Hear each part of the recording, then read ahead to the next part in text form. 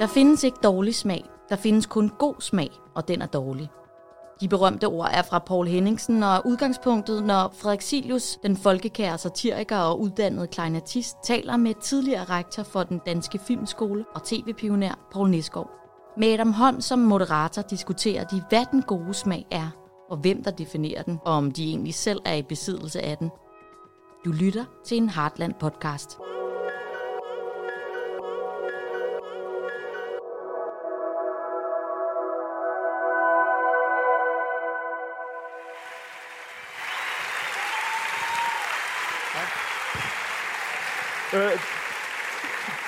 Jeg skal se den.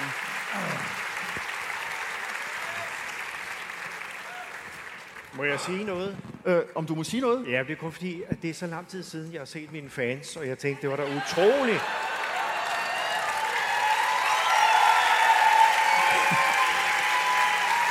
Jeg troede, jeg alle sammen var døde. Det er utroligt tarveligt. Altså, det er folkekære Frederik, populære Poul og almindelig Adam. Jeg får sådan en lille bitte film. Nå, never mind. Vi skal i gang med et emne, som er vanskeligt både for os, der sidder på scenen, og formentlig også for jer. Samtidig med, det er vanvittigt elementært, nemlig, hvad er den gode smag? Jeg tror, vi alle sammen har en forforståelse, en nærmest organisk idé om, hvad den gode smag er.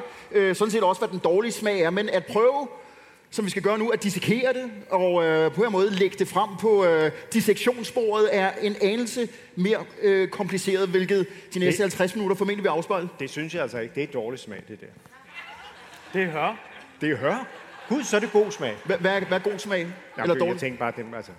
Altså, det er Poul, han kommer jo slendrende herover til Fyn i en eller anden Mercedes S et eller andet. Ikke? Jeg har 2 børn og en kone med, og jeg har stået og blevet smurt ind i mayonnaise hele dagen lang. Jeg kan jo ikke tage det pæneste tøj på, jeg har.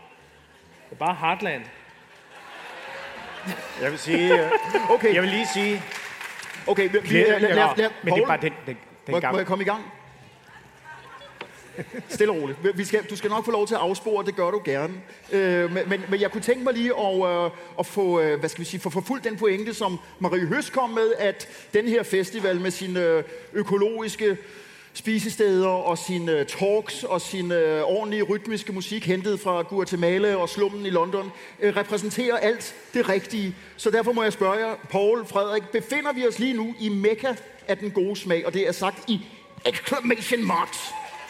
Jeg mener, når man køber billet til Heartland, så køber man sig til god smag. Det er politikken plus. Det er politikken plus. Man behøver overhovedet ikke at have nogen smag. Man skal bare købe sig til den, så er den der. Og så vil jeg sige en ting. Klæder skaber folk. Poul, du er en stor komiker. Du holder et spejl op for folk. Klæder skaber folk. Det gør smag også. Mm-hmm. Men den er jo så på den anden side også så kvælende og kvalm her. Så altså, man jo ikke for fanden kan drikke en øl uden at kigge sig efter et eller andet sløjt lavet skab til genbrugelig plast rundt omkring. Hvor kan man smide sine cigaretskodder? Hvor kan man, da vi skulle herover, så sagde min hustru i bilen, så nu sidder vi her i vores Tesla, pakket al vores lort ned i muleposer fra torvehallerne og Louisiana. Og så kører vi til Heartland. Det er en stor kliché. Ja, det er fuldstændig rigtigt. Oj! Det skal godt, Frederik. Ikke det som mindre, du har indfundet dig, og ikke kun, det er jeg. Ikke kun for det usle honorar, men fordi du identificerer dig med stedet. Ja, jeg har aldrig været her før. Jamen, det har jeg ikke. Okay. Okay, det bliver meget følelsesladet. Hvordan har du det med at være her, Frederik? Jeg har det rigtig godt med at være her. Okay. Identificerer du dig med festivalen? Og hvad den står for? Nu taler vi smag. Nej. Gør du ikke det? Nej, det gør jeg egentlig ikke. Altså, jeg kan jo let få for meget af korrekthed. Men...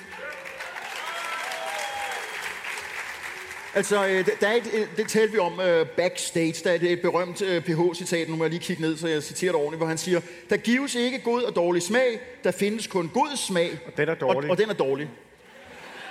Rammer han hovedet på sømmet? Det flugter jo lidt måske med det, Frederik er inde på. Jamen, det er et konsensusspørgsmål, ikke?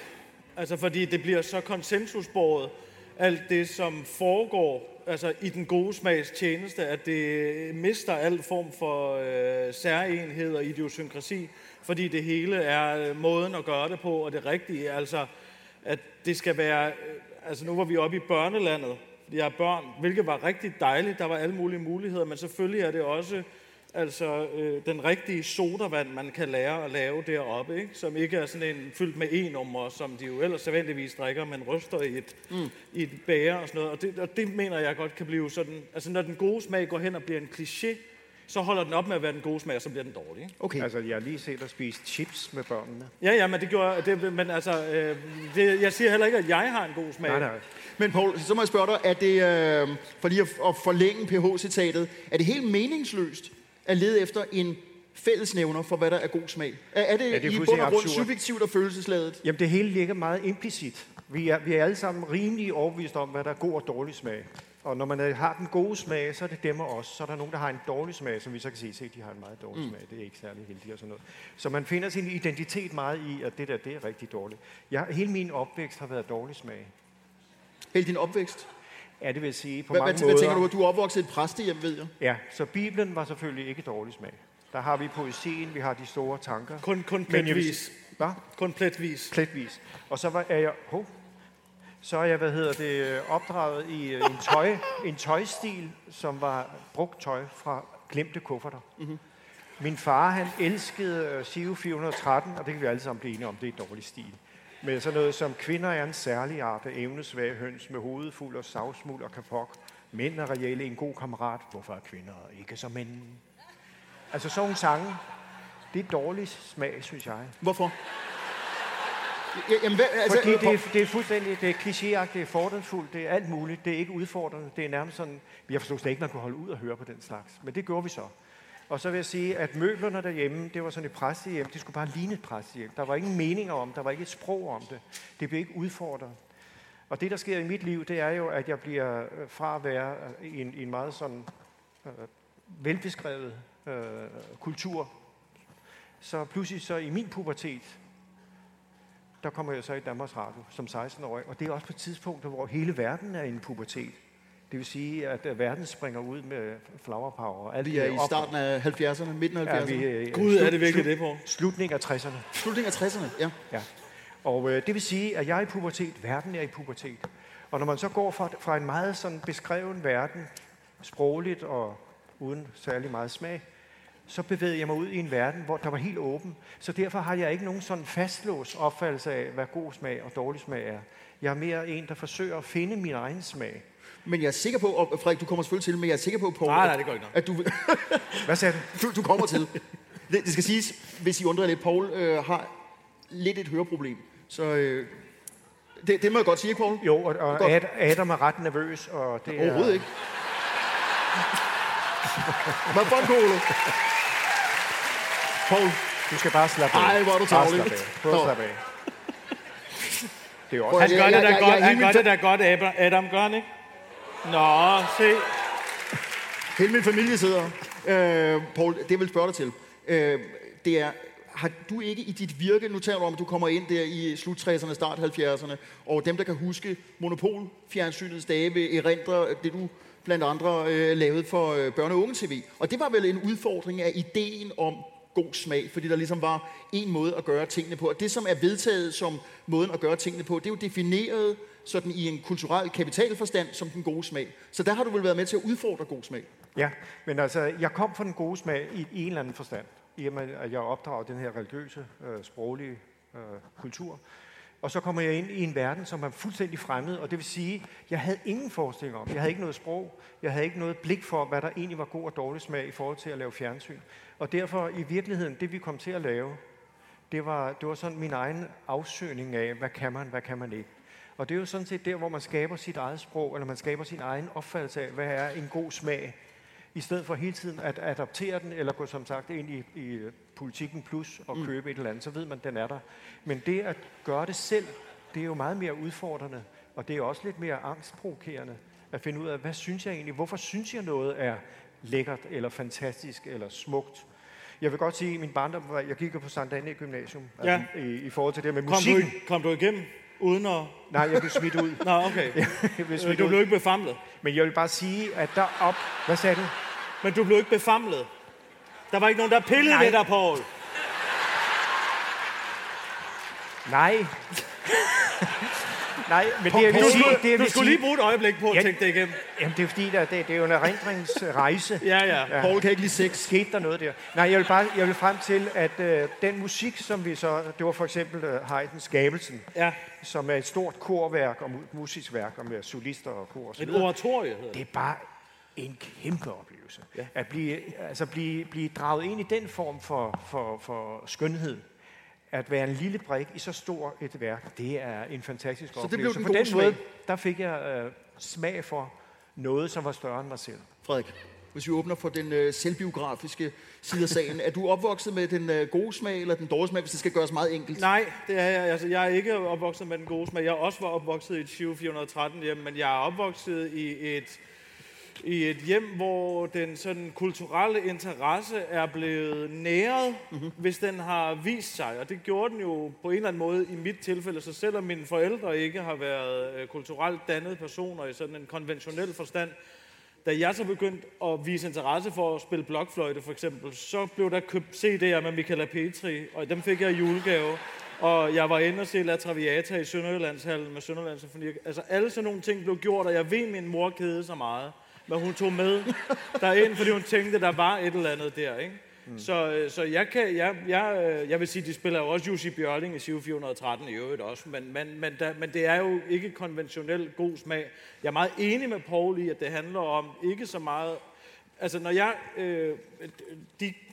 mange gange, jeg har været inde og... Altså klassisk musik bliver jo opfattet i hvert fald som sådan et parameter for, om man har god smag eller ej. Kan man forstå det, så har man god smag, og det vil sige, det viser sig ikke. Jeg opfatter egentlig ikke det publikum nødvendigvis, som sidder i Det Kongelige Teater, som sidder i koncertsalen i Danmarks Radio eller alle mulige steder, som nødvendigvis et publikum, der har god smag.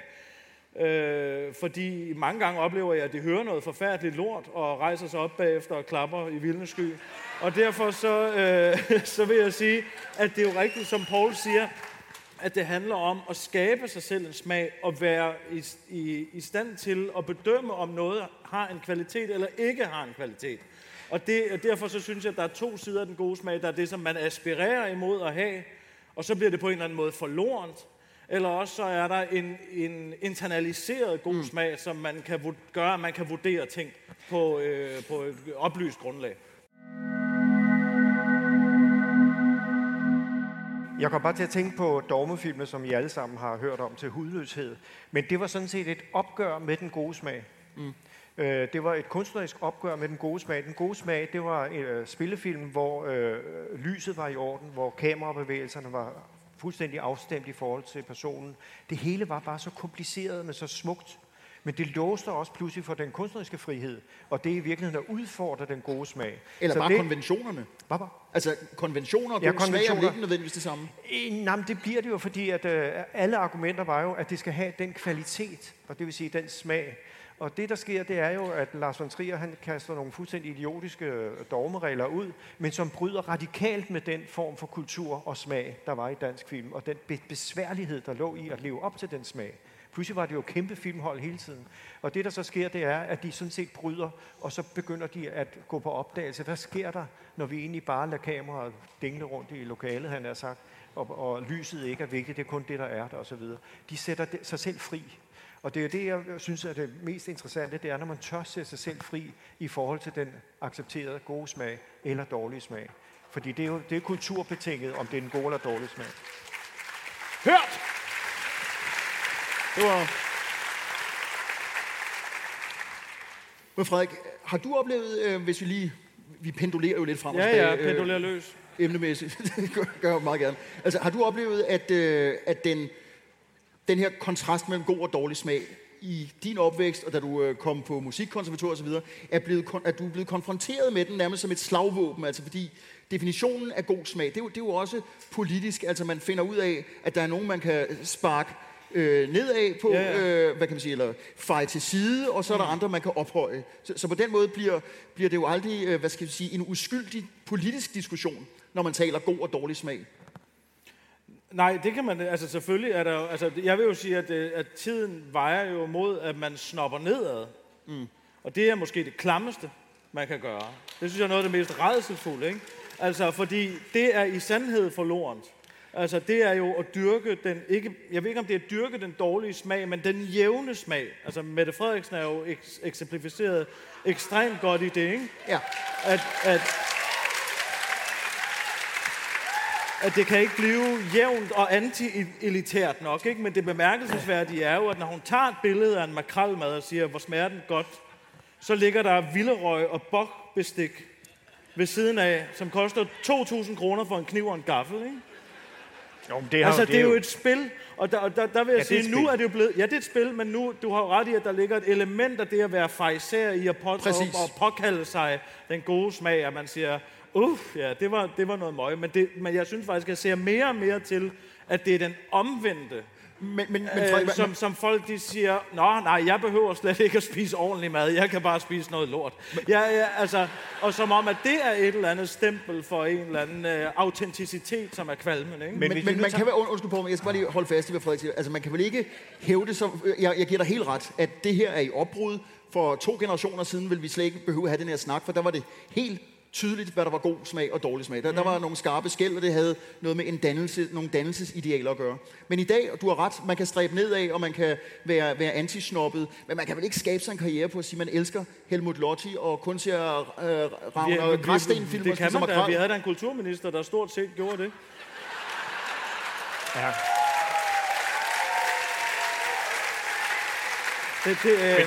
Jeg vil sige, hvis du vil stige graderne i Socialdemokratiet, så bliver du nødt til at gøre det. Men det er også sjovt. Jeg tror, du bliver konfronteret bagefter, Frederik. Ja. Det er meget sjovt, det der med kulturminister, det er Joy Mogensen, du tænker på, ikke? Ja. Men altså, Brian Mikkelsen havde jo også notorisk over. Men det er bare fordi, som kulturminister har man en vis form for kulturkapital.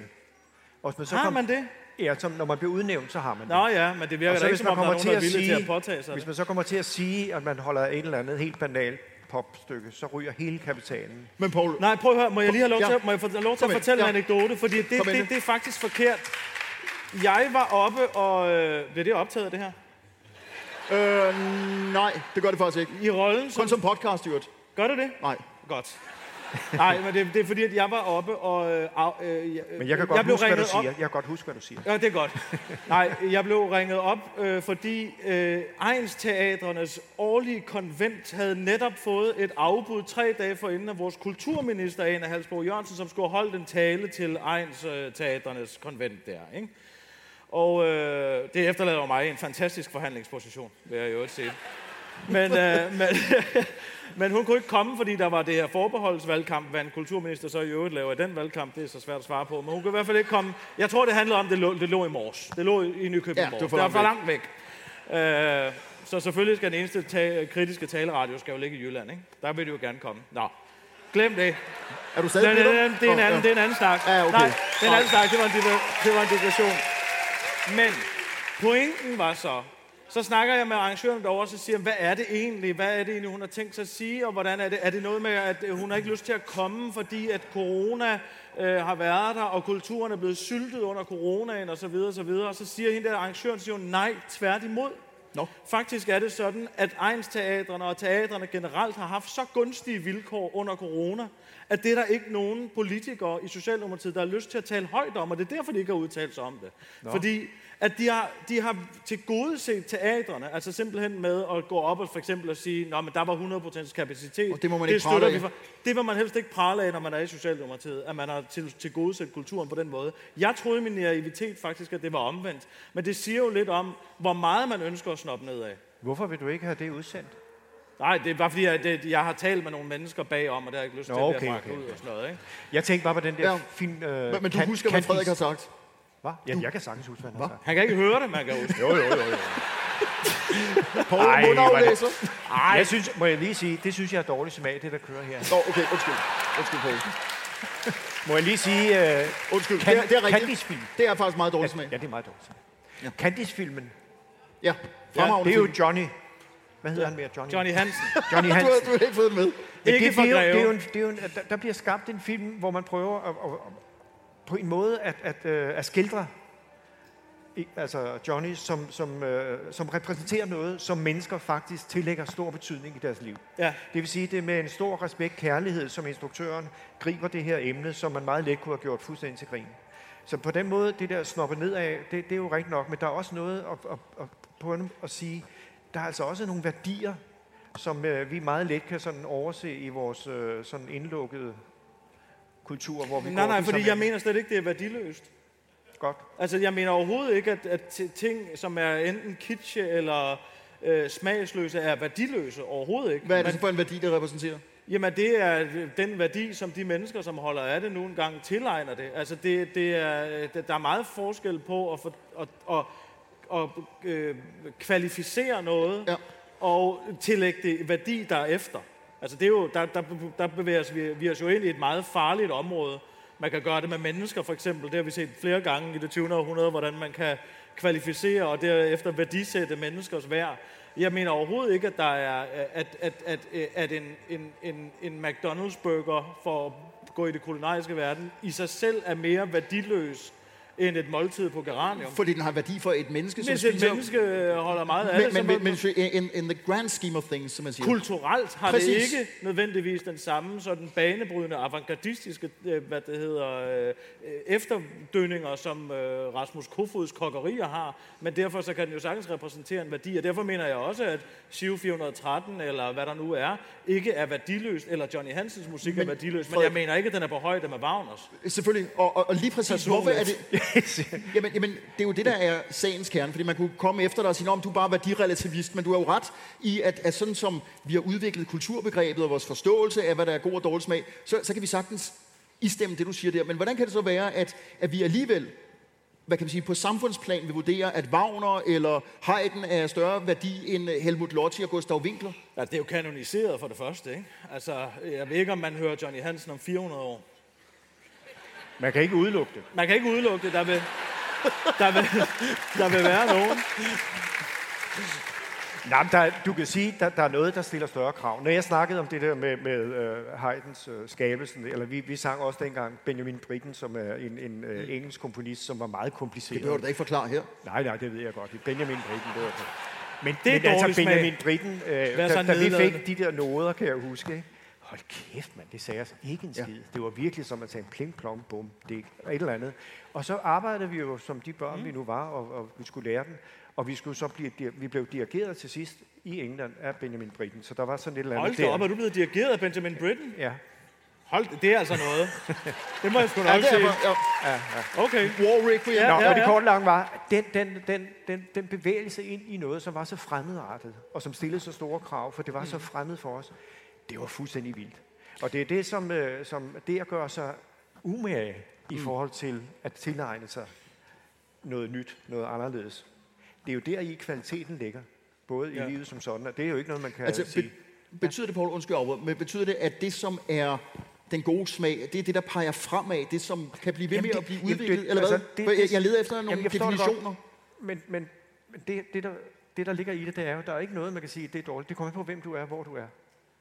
Altså, jeg kan jo ikke andet sige, da jeg er barn, så er jeg opvokset med den smag, som der nu engang er. Og jeg havde også salmerne, bare for at sige det, som jo er god smag, og som er fantastisk poesi og så videre. Men det at gøre sig umage igennem livet, gør jo, at man bevæger sig til at få nogle nye oplevelser i kulturen og i de forskellige kunstarter. Det er det, der er det afgørende. Og så er der ikke nogen, der skal sige og være dommer over, det er dårlig smag, det er god smag. Det giver ingen mening. Det er derfor, PH siger det der. Der er kun god smag, den er dårlig. Fordi med det samme, man har tilegnet sig et eller andet, hvor man siger, nu er den der, vi sidder her, vi er her, det er god smag. Så er det helt gået dødt. Så sker der ikke mere. Jeg så, apropos citater, en anden stor skikkelse fra 30'erne, altså i lighed med PH. Jeg er ikke fra 30'erne. Jeg peger faktisk heller ikke på dig. Nej, det var billigt. Var det. Den er så billig, Poul. Ja. Men det er der ikke noget galt med, mener jeg. Nej. Der er ikke noget galt med at være fra 30'erne. Det kan du høre. Den gik lige hjem. og nu får du ovenikøbet Frederik til at grine. Det er meget billigt. En anden skikkelse, stor skikkelse, fra 1930'erne. Pablo Picasso har sagt, at hvis kunst skal defineres som stort, så skal det være, fordi det har en indbygget fejl. Der skal være et eller andet, jeg tror, hvis man dirker det udsagn op, så handler det om, at der skal være noget, man kan blive ved med fremadrettet og beskæftige sig med. Fordi det er ikke perfekt, det er fejlbehæftet. Så der er en eller anden løsdel, man skal montere. I nikker. Kan I... Ja, det er jo sådan en gammel renæssancetanke jo, det der med, at der skal være indbygget et fejl i arkitektur, eller, rigtigt. Fordi at det kun er Gud, der er perfekt, ikke? Og det er bygget af mennesker. Men ja, altså, der er jo noget med det der med at hone sin smag, at når man går ind i noget, altså der er jo områder, hvor jeg er totalt smagsløs, ikke? Så altså som arkitektur for eksempel, er enormt dårlig til at vurdere. Jeg er faktisk helt famlende blind. Så Kalvebod Brygge, synes du bare er smuk? Eller? Nej, men tag nu Fields for eksempel. Nej, men... Okay, nice comeback. Nej, jeg ser det bare ikke. Nej. Altså, det er et område, hvorpå jeg ikke har nogen egentlige referencer. Jeg ved godt, at der er et barokslot, og der er noget symmetri og alt sådan noget. Jamen, men så det tager dig dog sammen. Ja, men det har du ret i. Jeg skal nok komme til det. Fint. Men altså, det er jo et langt liv, og jeg vil gerne... Ja, du er ung jo. Jeg er jo ung i modsætning til Paul fra 30'erne. Okay. Må jeg lige sige, det der med fejlen er jo... Du vil ikke lade Frederik gøre sin argument færdig? færdig? Helst ikke. Jo, det må du gerne. Nej, min pointe er bare, at det er jo der, hvor man lægger sin energi, vil man jo finde ud af at definere sin smag. Det tror jeg meget rigtigt, som Paul sagde, at det handler i virkeligheden ikke så meget om, om man har god smag eller dårlig smag. Når man begynder at definere sin egen smag, så medfølger der også en stillingtagen til den smag, som gør, at man helt automatisk kvalificerer aspekter af den kunst, eller den ting, eller det mad, eller den musik, eller whatever. Er det derfor, du har en mild afsmag for Heartland? Altså alt det, der ligesom kan læses ind i den her fortrinlige festival? Ja, det er det jo nok. Altså som satiriker vil jeg da sige, at det er jo min opgave at synes, det er noget lort, sådan noget her, ikke? Fordi at det er konsensusbordet. Ja. At vi kan blive enige om, at det er godt. Og så uden at skulle gå ind i, hvad satirens væsen er, for er der noget mere drabeligt i den diskussion, og det er den lille dreng, der siger, at der ikke er noget tøj på, og troldspejlet og alt muligt pisse og lort, så er det jo i hvert fald ikke opbyggeligt. Perfekt. Ja. Det skal du da ikke være dommer over. Din var sgu da heller ikke.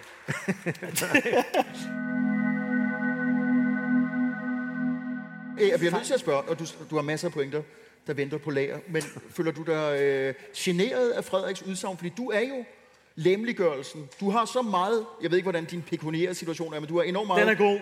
Kulturel kapital.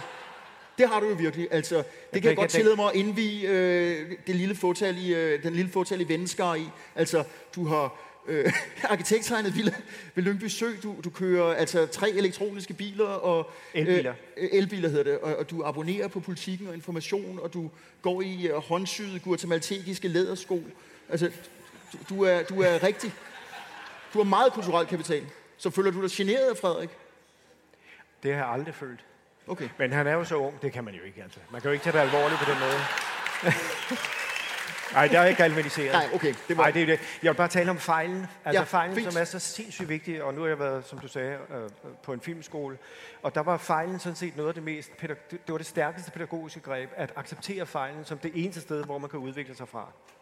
Og der var en af vores lærere, som hed Arne Bro, som havde et kursus, der hed Filmisk fortælleform. Ja. Den gik kun ud på, i virkeligheden, det var 5 dage, og man kunne invitere hvem som helst. På et tidspunkt inviterede vi nogle af dansk erhvervslivs top folk.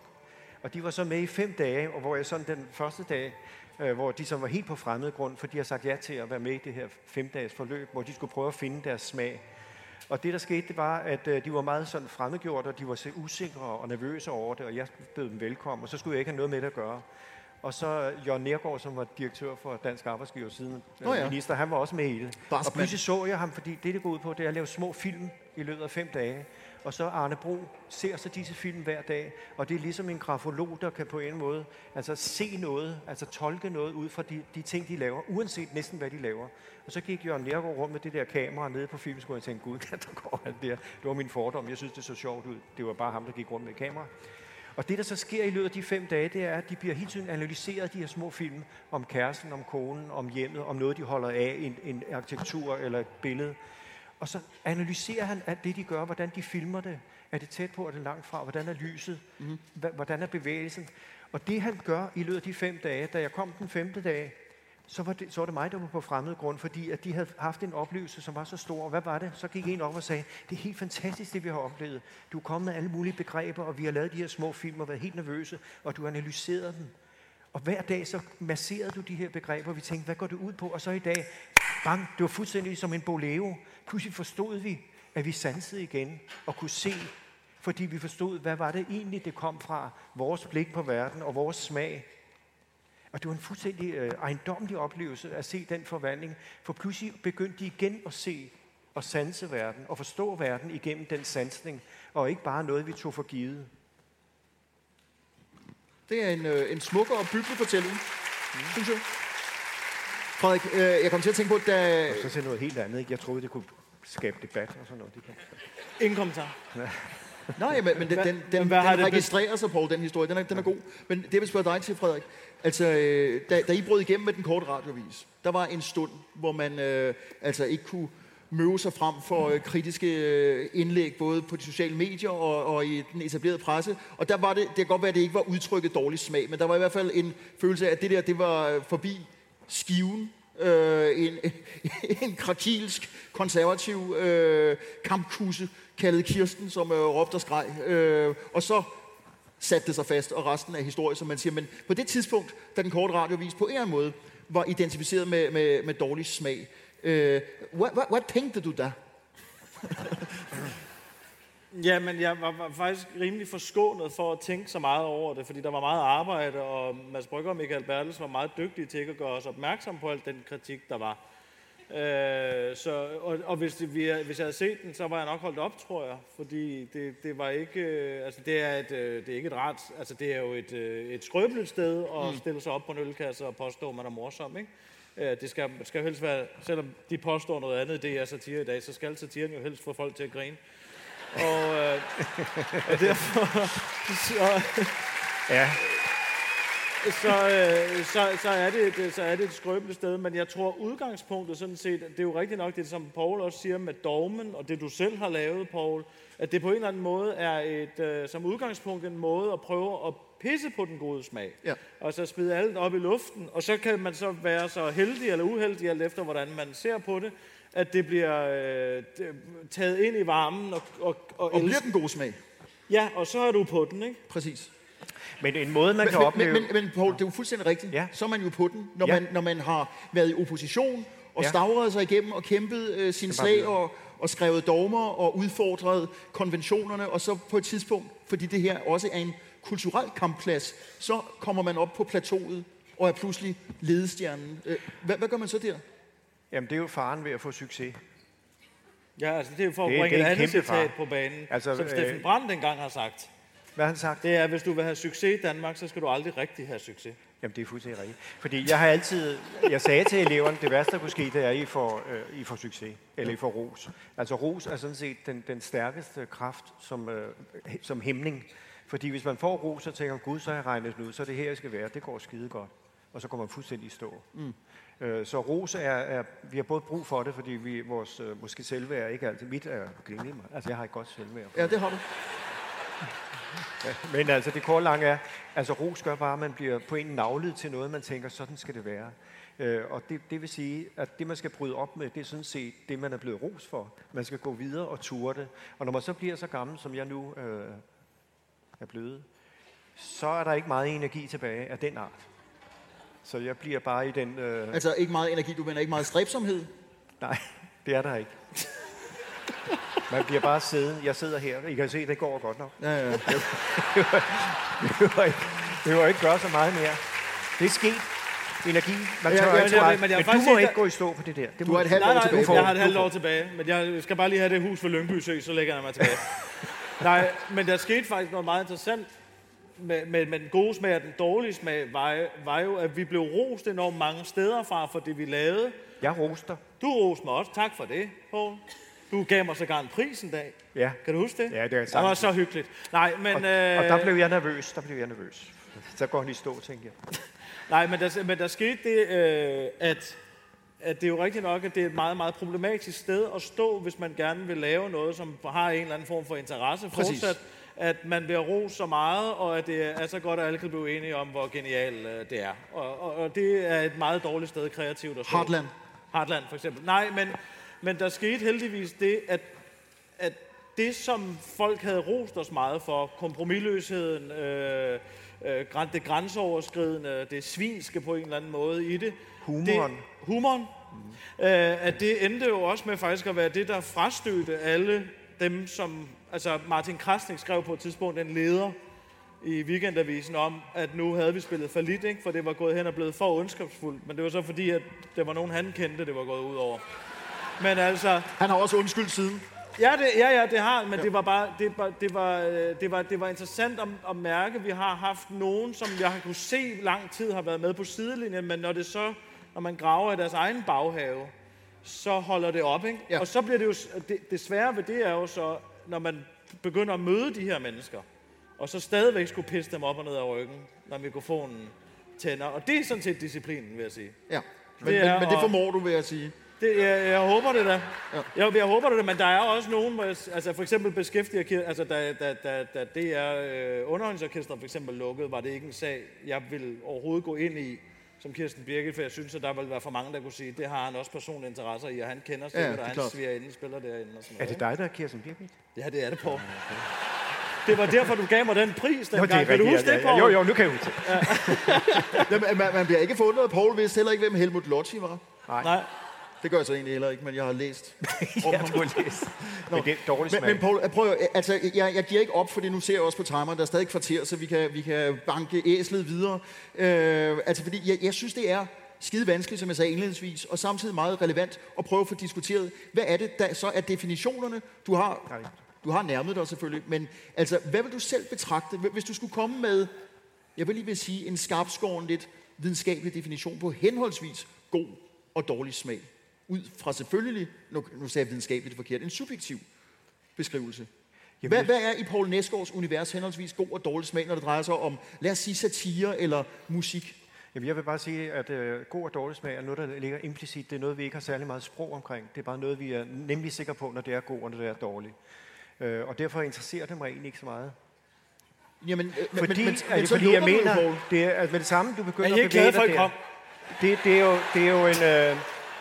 er jo en markør. Det er en markør i forhold til, hvem er jeg sammen med, og hvem holder af mig, og hvem synes jeg er fint. Men Poul, så har du jo, undskyld mig, så er du jo blind for dine egne privilegier. Vi taler meget om privilegieblindhed her. Jamen, altså Frederik har lige sagt, at der ligger en værdi i, at man køber en burger, eller man hører Siv 413. Altså har du ikke en åbenhed over for, at der findes andre smagsvurderinger end din egen? Jamen jeg er stadigvæk på, altså jeg tror det ligger i, når man kommer fra et meget velbeskrevet miljø som Indre Mission, og så kommer ud i en virkelighed, så er du på en måde resten af livet på en rejse. Du føler dig aldrig sådan safe. Okay. Det tror jeg, fordi jeg har hele tiden tænkt på, for eksempel i forhold til tv, der burde jeg jo være, jeg har været der længere end de fleste, ikke? Jeg føler mig stadigvæk som gæst. Mm-hmm. Når jeg taler om film, som jeg har været en del af i flere menneskealder, jeg føler mig stadigvæk som gæst. Og det vil sige, at jeg føler mig som gæst. Jeg føler ikke, at der er noget, der er så nagelfast, for det var der som barn. Alting var nagelfast. Så det der med at sige, hvad er egentlig god smag og dårlig smag, jeg er interesseret i temaet og emnet, men jeg er ikke interesseret i selv at sidde og sige, det er god og dårlig smag. Men du har jo været ypperste præst for den gode smag, Poul. Du har været en slags vogter med 22 år som rektor. Ja, men filmskolen, det der er kernen i en kunstskole, det er at sætte eleverne på en bevægelse hen mod den smag, som de repræsenterer, og udfordre den. Det er ikke nogen bestemt smag. Okay. Det er ikke nogen bestemt måde. Og det er derfor en kunstskole skal være ikke båret af en bestemt smag, god eller dårlig, men skal båret af det kritiske spørgsmål, som gør, at man hele tiden i virkeligheden er parat til at bevæge sig videre med udgangspunkt i det sprog, man har, og den sansning og forståelse af verden. Så det er funktionen af handling. Det handler ikke om, det skal være noget opbyggeligt.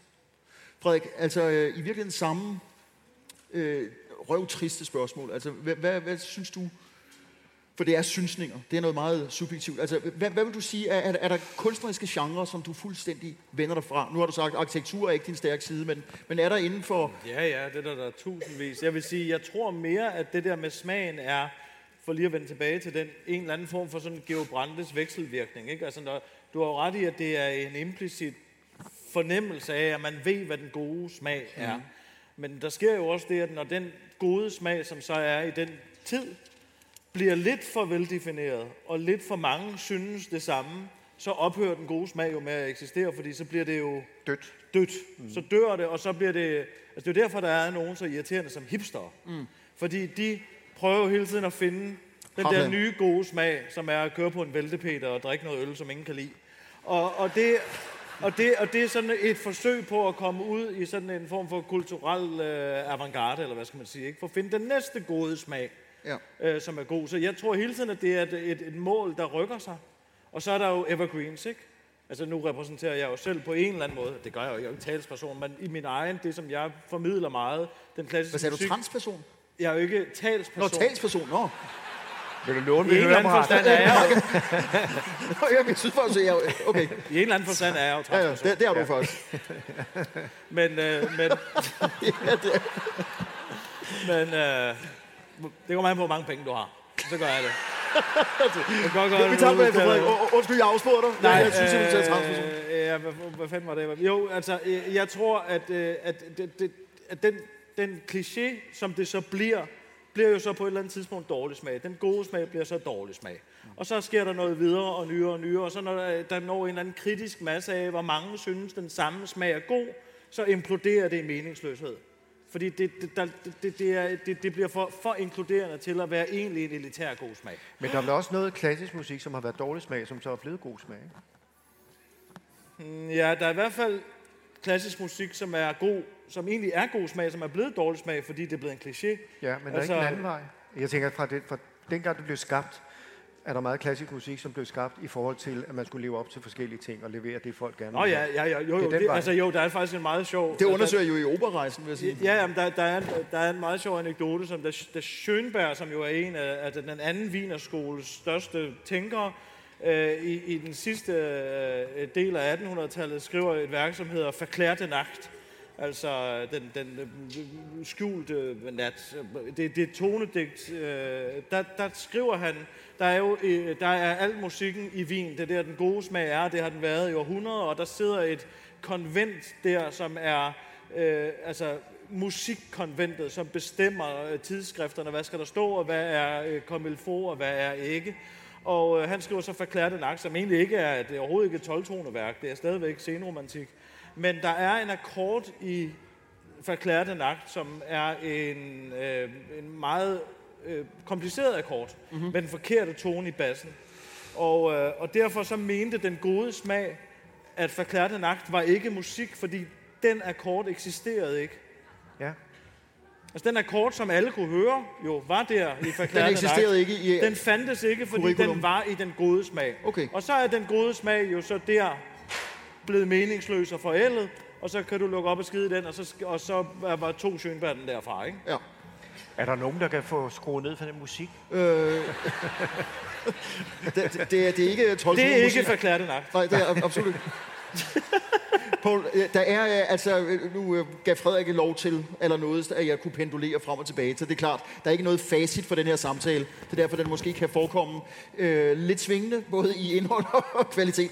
Ja. Men der er en ting, der er en side, jeg synes, du mangler forhold dig lidt til, Poul. Og det, jeg har strejfet det før, og det kan godt være, at jeg er en tør, kedsomlig historiker, men altså det, der har med smag og social opbyggelighed, altså man kan sige smag og social status, for det hænger sammen. Ja. Altså, det er jo derfor, vi er her. Man tager hjem gladeligt i morgen eller mandag, eller tirsdag, hvornår man kommer tilbage på arbejde, og siger, man var på Heartland. Og man siger også gerne, man har været på SMK eller Luciana. Det er, hvad skal vi sige, emblemer, man kan sætte på brystet, og så har man lidt mere på den kulturelle konto. Kan du ikke lige... Altså, taler vi helt forbi hinanden på? Nej, for det er jeg fuldstændig enig med dig i. Okay. Det var det, vi startede med at sige. Jeg startede med at sige, at vi sidder i smørhullet af den gode smag. Og det svarer til... Og det er jo netop, at man kan bekræfte sig selv i, at man betaler en billet, og så kommer man ind i den gode smag, og så kan man gå med god samvittighed hjem og sige, jeg var der, fuldstændig som du sagde. Jo. Det bliver bare udfordret, fordi jeg opfatter, at det vigtigste, det er i virkeligheden, at man, og det var derfor, jeg fortalte Finder den sin historie egen med smag. Arne, at du går ned og finder ud af, hvad fanden er det, der gør, at jeg kan lide det, jeg kan lide? Hvorfor kan jeg lide den farve? Hvorfor kan jeg lide den toneart? Hvad er det egentlig, der rører sig i mig? Fordi det er den eneste måde. Hvis vi nu tager til Men så Kina... behøver man jo heller ikke undskylde den gode smag. Sådan som, altså, Frederik peger meget rigtigt på, at der er en tendens til at snoppe ned af, at det hele skal være makrelmad og Giro 413, fordi så er man rigtig. Så skulle man bare stå på mål for det og sige, prøv at, det her er værdier, jeg sætter højt. Og I må det er kalde klart, mig væk. altså, nu nævnte jeg filmskolen, som det er klart, der viser man også de store kunstneriske værker, dem, der er, fordi man tænker, at det er en vigtig. Men bare for at sige, at hvis vi kommer til en fremmed kultur, så er der jo ikke noget, vi synes er god smag. Vi aner ikke, hvad det er. Det er helt fremmed og mærkeligt, og vi kan slet ikke tåle det. Det er bare for at give et eksempel på, hvor blinde og døve vi er over for noget, der selvfølgelig rummer lige så store variationer over god og dårlig smag. Men vi har bare ikke hverken gehør for det, eller vi kan ikke tage det til os. Så det, jeg taler om, det er bare den hjælpeløshed, hvor vi er født ind i en verden, og hvor vi hele tiden prøver at finde nogle steder, som for eksempel Heartland, hvor vi kan føle, Gud, nu er jeg hjemme. Her er der de rigtige værdier. Her er der den gode smag. Jamen, og det har jeg dyb respekt for, at man føler det. For jeg synes, da jeg gik rundt, så tænkte jeg, Gud, her kan jeg sætte mig ned hvor som helst og have det død hyggeligt og rart. Og det er der jo ikke noget galt i. Nej. Men det er jo ikke noget, der rykker mig. Jeg tænker bare, den var god nok, så går jeg hjem. Nej, men det er vel også et spørgsmål om hvorvidt man er nysgerrig på den kultur. Deri ligger der vel også noget god og dårlig smag. Hele tilgangen til, hvordan man oplever en bestemt kultur. Jeg vil sige, jeg har stadig til gode at dykke ned i et hvilket som helst emne eller kultur, uden at finde det uendelig meget mere komplekst og varieret, end jeg til at begynde med troede var muligt. Altså, så derfor så synes jeg, at en del af den gode smag, som jeg måske kunne ønske mig, var i højere grad en del af sådan den bredere gode smag, var, at man interesserede sig enormt meget, eller dykkede ned, eller var videbegærlig omkring. Præcis. I højere grad, fordi du har ret, altså Politikken Plus er jo, er det meget højt musik, Politikken Plus er jo den ultimative sovepude for blåstemning af den gode smag, ikke? Ja. Du kan abonnere på det, og så kan du læne dig tilbage. Ja. Men det er også fordi... Kom, bare på. Jamen, det er fordi, jeg synes jo, at livet er en stor udfordring og skræmmende på mange måder. Det er kun fordi, jeg har det her store selvværd, at det ikke gør, at jeg... Men hvis jeg overhovedet tænker over det, så må jeg jo sige, hold kæft. Altså. Pauls selvværd er hans anker. Afrundingsvis, Frederik, du har strejfet høflig og tilbageholdt som altid, at kulturministrene lader noget tilbage at ønske. Altså, Joy Mogensen fik det glatte lag. Hvis vi tager Brian Mikkelsen, så går han jo over i historien, den politiske historie, som en mand, der prøvede at kanonisere den gode smag. Altså skabe en, hvad skal man sige, statsautorisere den. Så nu spørger jeg her, mens jeg kigger på timeren. Findes der noget mere idiotisk end det? Det var det, der var mit spørgsmål. Ja. Og hvorfor? Ja, hvorfor? Hvorfor? Jamen, fordi du har selv været inde på så meget om, hvad der er. Altså, det er jo ikke statsligt bestemt, hvad der indeholder en god smag eller en dårlig smag, eller har værdi eller ikke har værdi. Altså, jeg har da set den såkaldte kulturkanon, om hvad der er for nogle værker i den, og det er jo ikke alle sammen mesterværker, i hvert fald ikke følge mig. Altså, Elverhøj er der 99% af det røvsygt. Så kan det godt være, at Overturen har været med i en Olsenbanden-film. Men altså... Det er en formålsløs øvelse, og alle politiske mennesker, Bertel Haarder forsøgte også at lave en dansk kulturkanon, som havde med et eller andet. Jeg kan ikke engang huske, hvad det var, men det, altså et ord, hvad der var særligt danske kulturelle ord, og det var jo sikkert blevet hygge og stearinlys, ikke? Som var kommet på, men hvorfor, hvad skal vi bruge det til? Fordi det ligger jo implicit, hvad det er, ikke? Men det er jo et menneskeligt behov, altså siger jeg så, at en gang imellem at sige, det er det gode, det er det dårlige, fordi så tænker vi, så ved vi, så har vi fået en skala, så det er jo meget menneskeligt, fordi vi skal orientere os igennem i forhold til nogle pejlingspunkter i tilværelsen. Det er rigtigt, men det er bare meningsløst, man ikke kan sige, hvorfor det er det gode, og hvorfor det er det dårlige. Men det er derfor, den her samtale er mærkelig, fordi det er ekstremt vanskeligt og præcis få svar på det spørgsmål, som var udgangspunktet. Paul, afrundingsvis, du sad jo i spidsen for en statslig kulturinstitution, da hele den her kulturkanon-debat var, hvad kan man sige, i luften. Hvad tænker du om den her på afstand? Altså det med at autorisere den gode smag. Samme spørgsmål som til Frederik. Jamen, på en måde kan jeg godt se øvelsen at gøre det en gang imellem, men med samme den er gjort, så er det fuldstændig meningsløst. Altså, det er en vejen derhen er måske meget god, fordi man begynder at diskutere og sige, hvad er det egentlig, ligesom vi sidder her og diskuterer. Men med det samme, det er overstået, så er det jo, så er det tabt sin værdi. Fordi det er noget, der er fuldstændig natten. Ja. Sådan tænker jeg. Så det bliver et hæfte, man kan trække ud og kigge på og sige, det er mere repræsentativt for sin tid, end at det nødvendigvis peger fremad. Men det er også fordi, med det samme, hvis jeg kan bare huske før i tiden, hvis man så noget, man sagde, det er det gode, så tænker jeg, så skal vi i hvert fald ikke derhen. Så skal vi et andet sted hen. Det er jo en drift, der ligger i nogen. Men jeg vil samtidig sige, at det at være kunstner, jeg føler ikke, jeg er kunstner, men altså det at være kunstner, det er ekstremt udfordrende. Og det er så vigtigt for samfundet, at der er kunstnere, men det er gudskelov kun 1% eller en halv promille eller sådan noget. Tænk, hvis alle var kunstnere, det ville være fuldstændig Det vil være ren Ibi-Pippi. Og derfor er det så vigtigt at finde ud af, hvad den gode og dårlige smag er, så man ligesom hviler der, så vi andre kan til os helt åndssvagt. Ibi-Pippi. Ja. Jeg tror, vi skal slutte der. Nu ved jeg ikke, om Marie Høst er på vej ind på scenen. Under omstændigheder, så vil jeg på egne vegne, og I har jo selv hørt, hvordan samtalen har udviklet sig, eller ikke har udviklet sig, sige tusind tak for tålmodigheden. Du har lyttet til en Heartland-podcast. Samtalen fandt sted på Heartland Festival 2022. Vi håber, at podcasten har givet dig perspektiv og sat tanker i gang hos dig, og at du vil lytte til nogle af de mange andre podcasts, som du kan finde på vores hjemmeside, eller der, hvor du normalt finder din podcast. Tak fordi du lyttede med.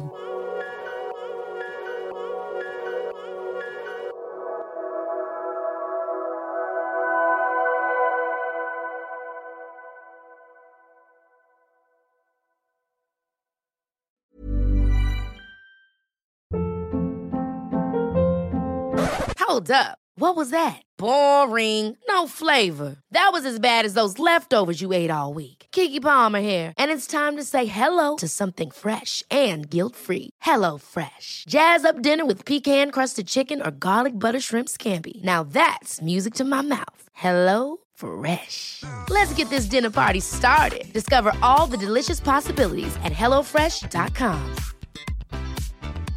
When it comes to your finances, you think you've done it all. You've saved, you've researched, and you've invested all that you can. Now it's time to take those investments to the next level by using the brand behind every great investor, Yahoo Finance. As America's #1 finance destination, Yahoo Finance has everything you need, whether you're a seasoned trader or just dipping your toes into the market. Join the millions of investors who trust Yahoo Finance to guide them on their financial journey. For comprehensive financial news and analysis, visit yahoofinance.com, the #1 financial destination, yahoofinance.com.